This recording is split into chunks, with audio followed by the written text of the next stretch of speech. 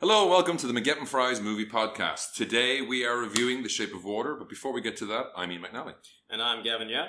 We are proudly sponsored by Green Room 136. It's a Malaysian independent bag company specializing in the design and manufacturing of various urban carry gear. Urban carry gear. They have all sorts of different sizes of bags and side keeps and wallets. Everything you could possibly want to put anything in. Mm-hmm. From 6 heads in a duffel bag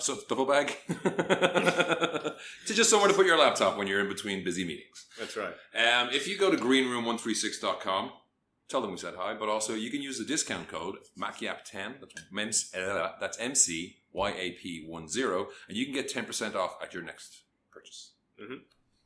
And they do good shit. I'm the proud owner of a couple of pieces. Yes. If you have a look at our Instagram account at McGavin Fries, you can see all the pieces that Gavin was able to fit in his piece. That's right.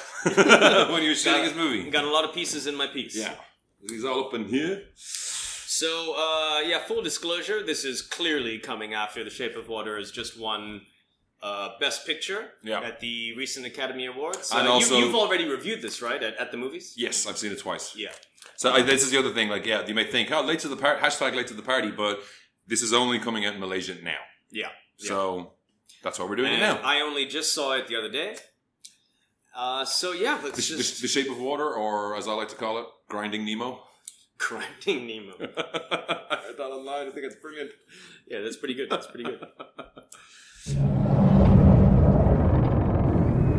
If I told you about her, the princess without voice, what would I say?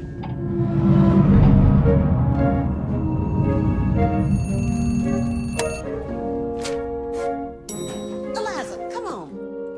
So yeah, I like Guillermo del Toro. I'm a huge Guillermo del Toro fan. A big fan of all of his movies. Even the stuff that I'm not too crazy about, I still think that they rate higher than a lot of other filmmaker stuff. Like I wasn't crazy about Crimson Peak. I always think of it as Crimson Perak. Well, Crimson Peak, but then again, at the same time, there were still certain aspects of that film that I really, really liked. Yeah. I mean, when it comes to visuals, it's hard to knock Guillermo del Toro. Yeah, something that comes across in a lot of his movies as well is it always felt like compromise, like he wasn't getting what he needed, and this movie is still that, and we'll get to that later. But this felt like more what he wanted on screen than most of it. The Hellboy stuff always felt compromised for me. Well, I mean, I think one review said that it's his most successful film, like artistically, since Pan's Labyrinth, and I would say that's true. Yeah, I would completely agree with that. Yeah, because aside from Crimson Peak, I'm not a fan of Pacific Rim. Yeah.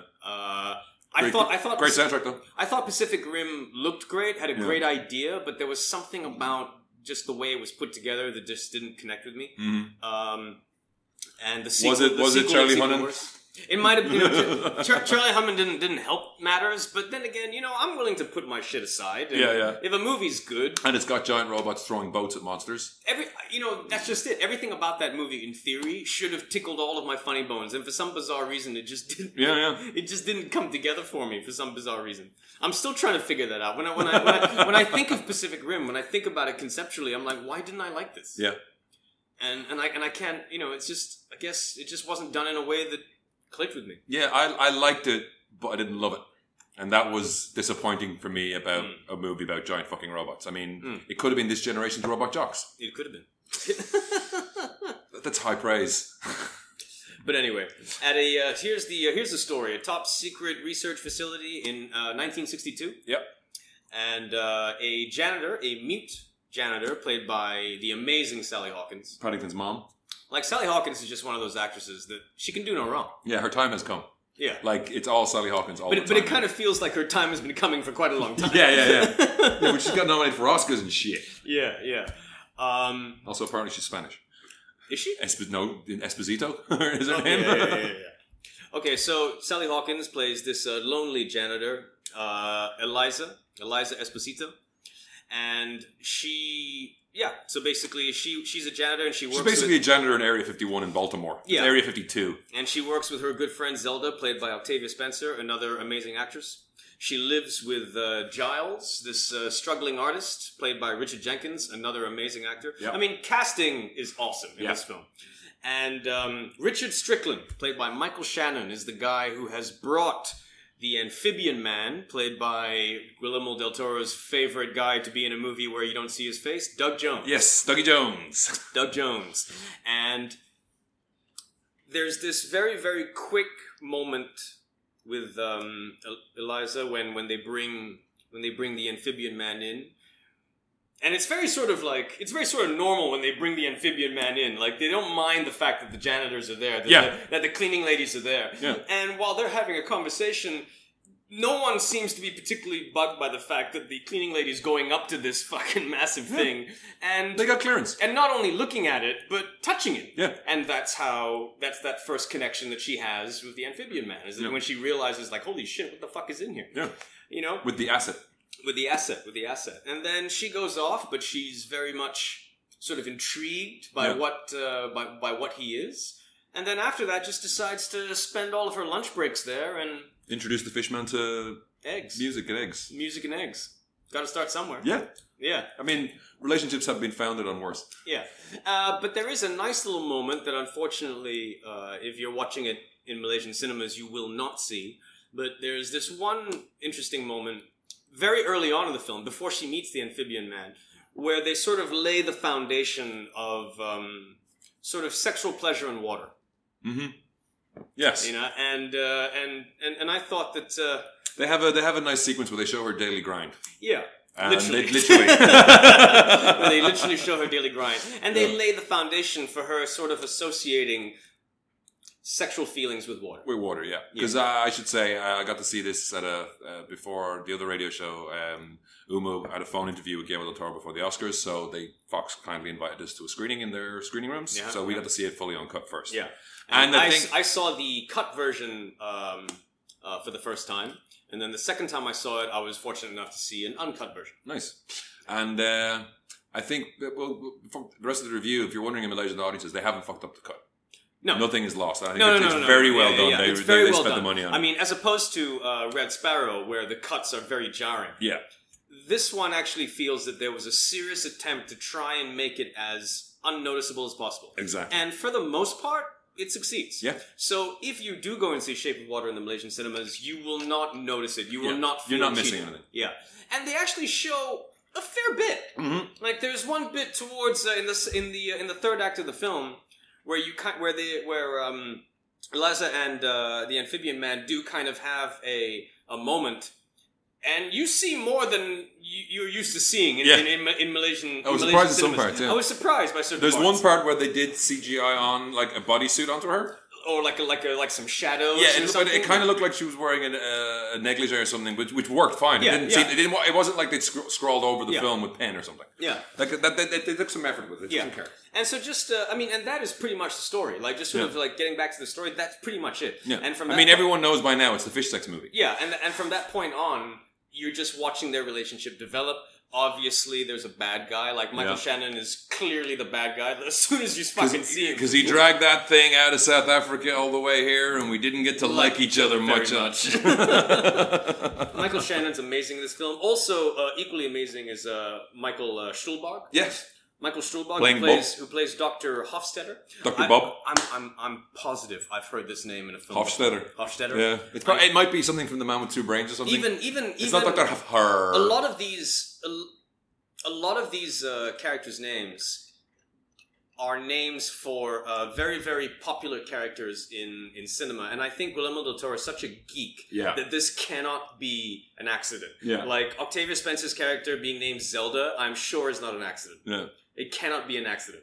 Fucking Michael Shannon being called Strickland, Mr. Strickland, Back to the Future. That can't be an accident. Hofstetter, I know I've heard that name before. Eliza Esposito, sounds close to Jennifer Esposito. Mm-hmm. But basically, and then there's another character, David Hewlett. His name is Fleming, Ian Fleming. Yeah. So kind of like growing up watching Guillermo del Toro's movies. I mean, if you're familiar with all of the films that he's done, he's just as much of a fan as he is a filmmaker. Yeah.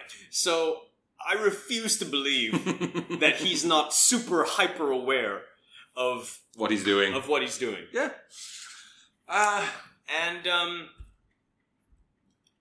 Basically, you could say this is the the more serious artistic version of Splash. Yes, very much so.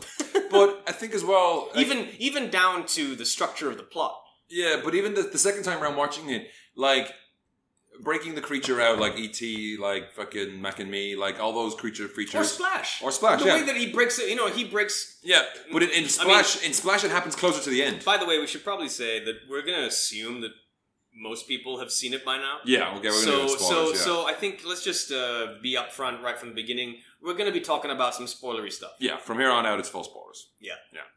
No, but when she... spoilers. Yeah, spoilers. You deliver. That's what you do. You deliver. Right? Right? No, but when she rescues him... Yeah. That's the same as Splash. Rescues him from a government facility. Yeah. But what's nice is it happens, I think, earlier than it does in Splash. Yeah. And there's a lot more to the movie after that I really like. Yeah. As someone who's been shedding their skin constantly for the last week, I really felt with the amphibian. For those of you who are unaware of what he's talking about, I'm horribly sunburned. McNally is horribly burned. I'm very badly burned. I'm shedding on the couch. He is literally shedding on the couch. So I really felt for Doug Jones, Everybody felt for Doug Jones.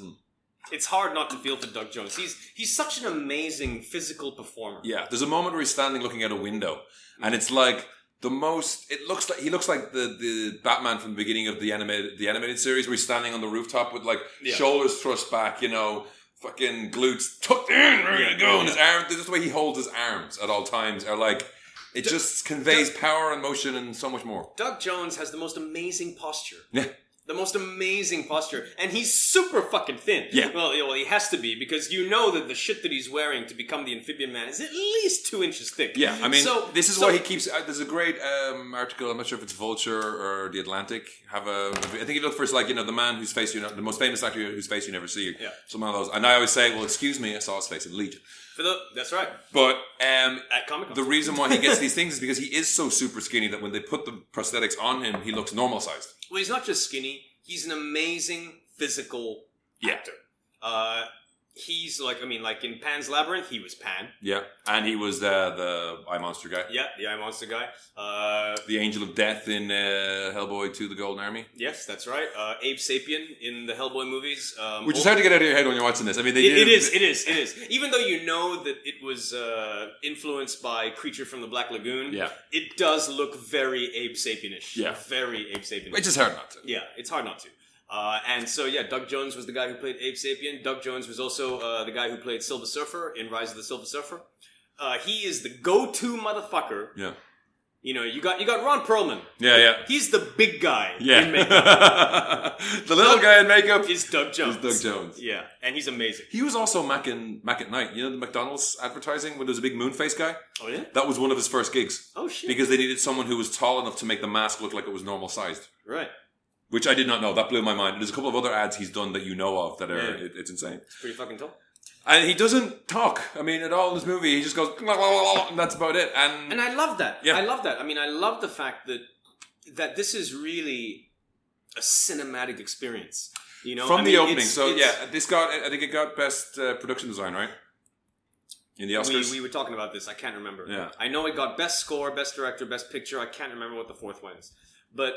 this is truly cinematic, and just as it is with all of Del Toro's movies, but you really sort of do feel that you're entering this alternate world, and again, we mentioned Creature from the Black Lagoon, we mentioned Abe Sapien, but I also felt that it really did remind me a lot of Jeunet and Caro. Oh, I haven't seen that.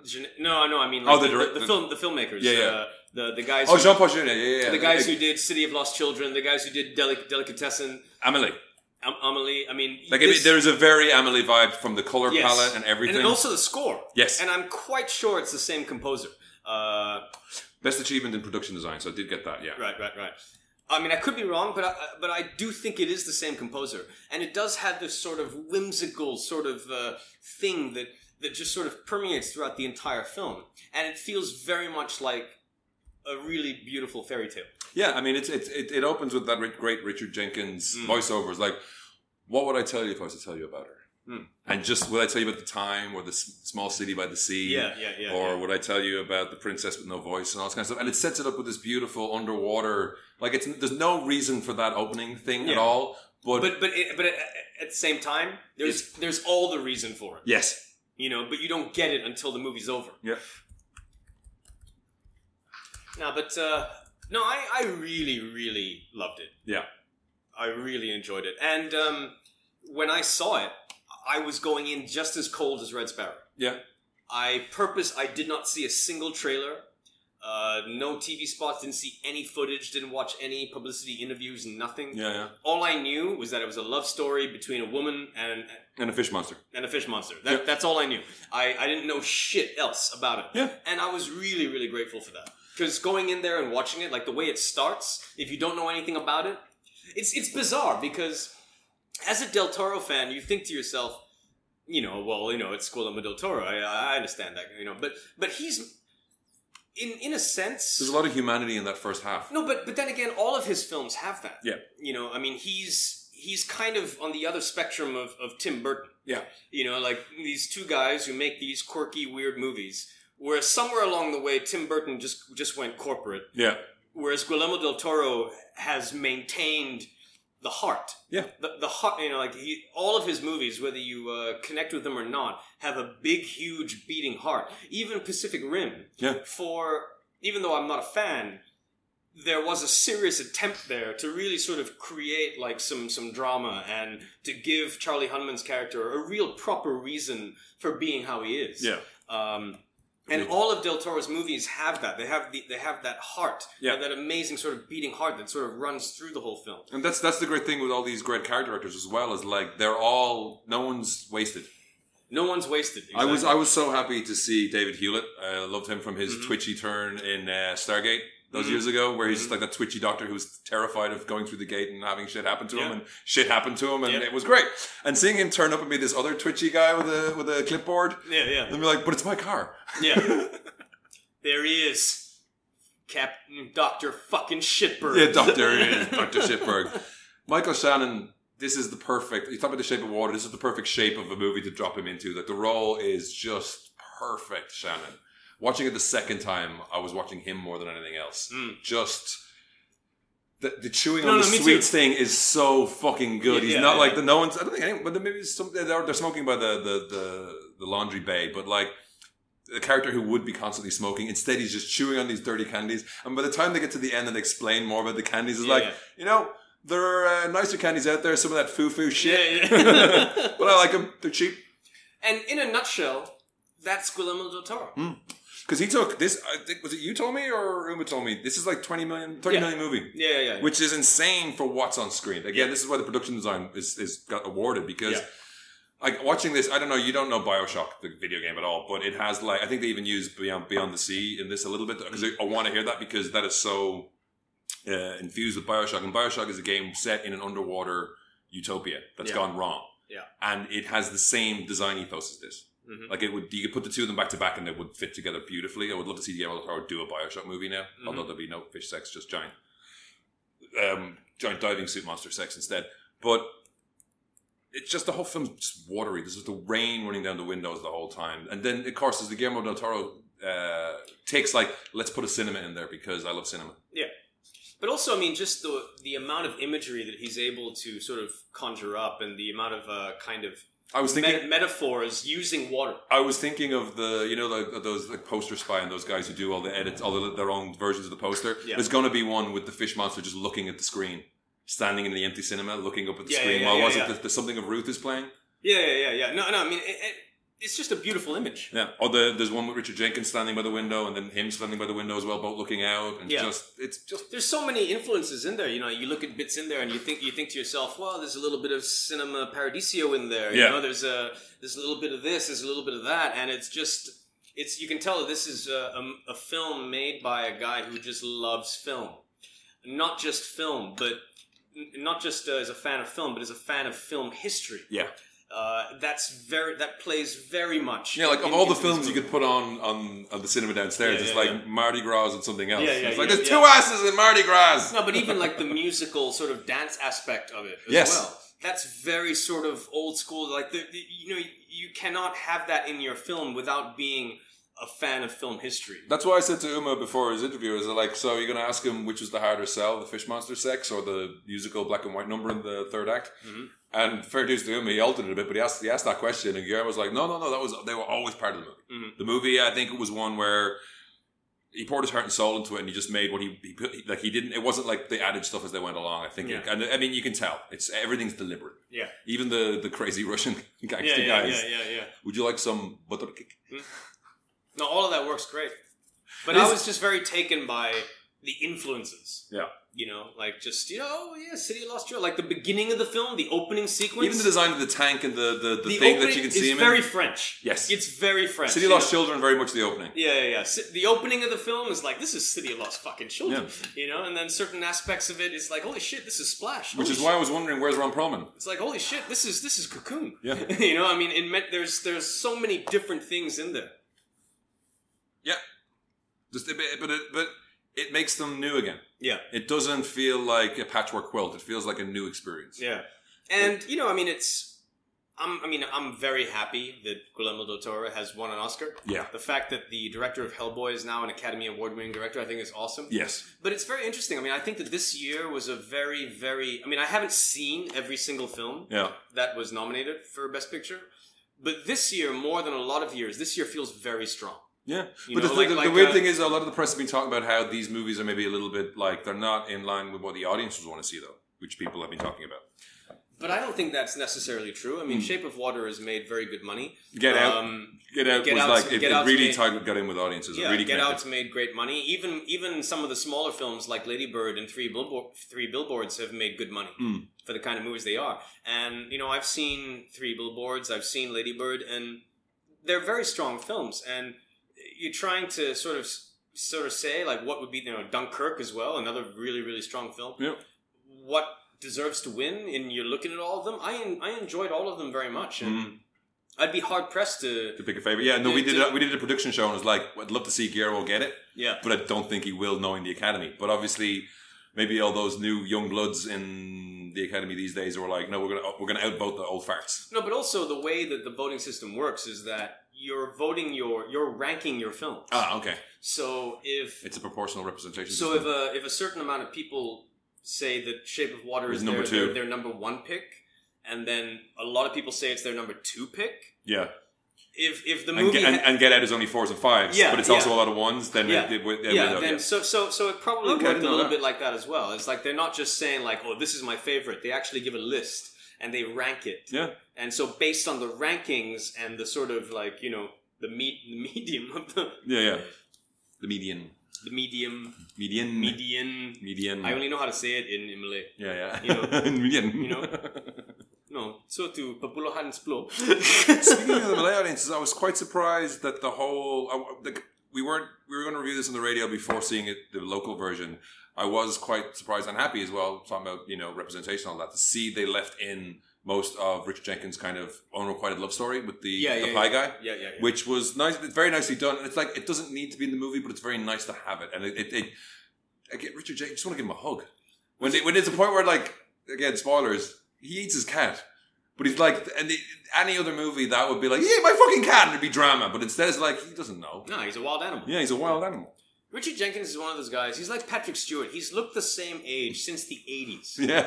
Because I remember the first time I sort of really noticed Richard Jenkins as an actor was Witches of Eastwick.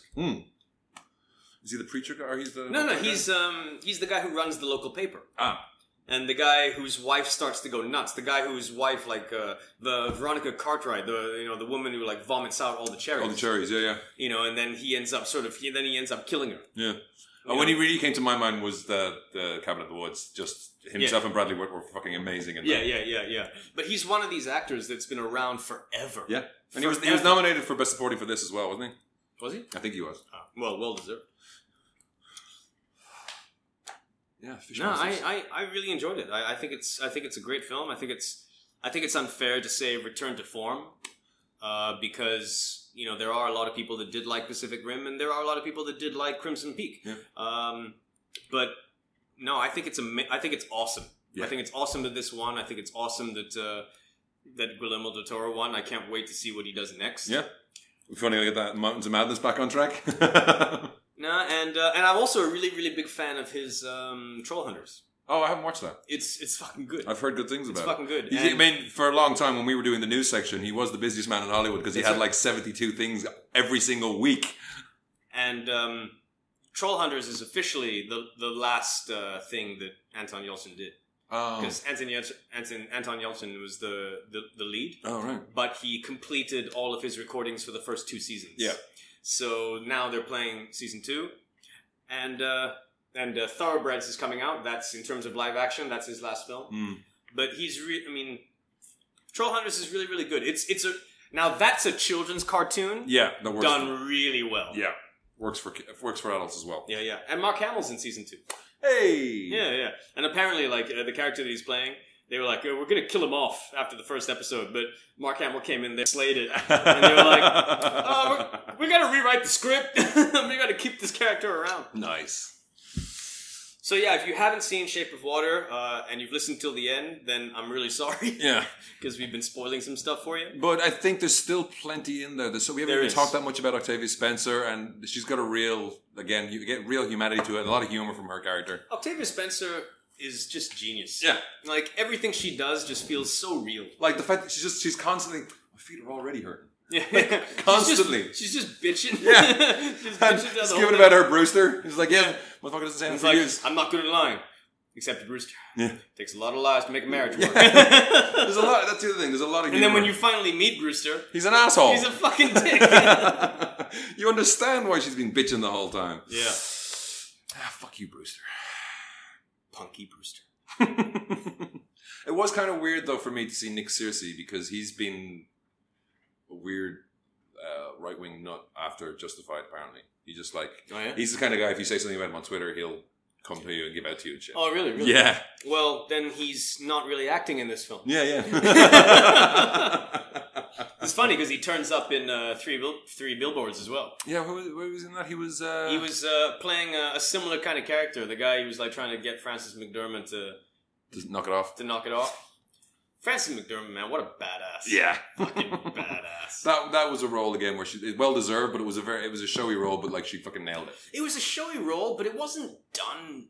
The way she played it was very, very understated. Yeah. It could have been much bigger. I think they showed one of the clips they showed during the Oscars was like the whole thing where she drills the dentist to the thumb, and the cop and Woody Harrelson comes over and says, and it's just, she talked about earlier about something like a fat dentist as well. It was like 3 things. It was like, oh no, it was Dixon. It was Sam Rockwell's characters. Oh, being complaints from a fat dentist and something else. I thought these other 2 characters would pop up as well. And he just says like, you didn't happen to drill a tiny hole in the thumb of a fat dentist earlier today? And she looks at him and goes, no, because she's got the fucking Novocaine. She can't.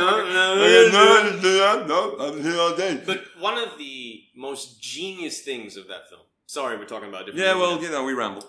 One of the most genius things of 3 Billboards for me is that it somehow pulls off the miracle of making a racist character sympathetic. Yeah. Because at the end of the movie, he hasn't changed. Not much, no. He hasn't changed. He's still racist. And they got but yet you're like, yeah, I like this guy. Yeah. But I think that's nuanced. I think a lot of people complain about it because it was like giving a redemption arc, and we shouldn't.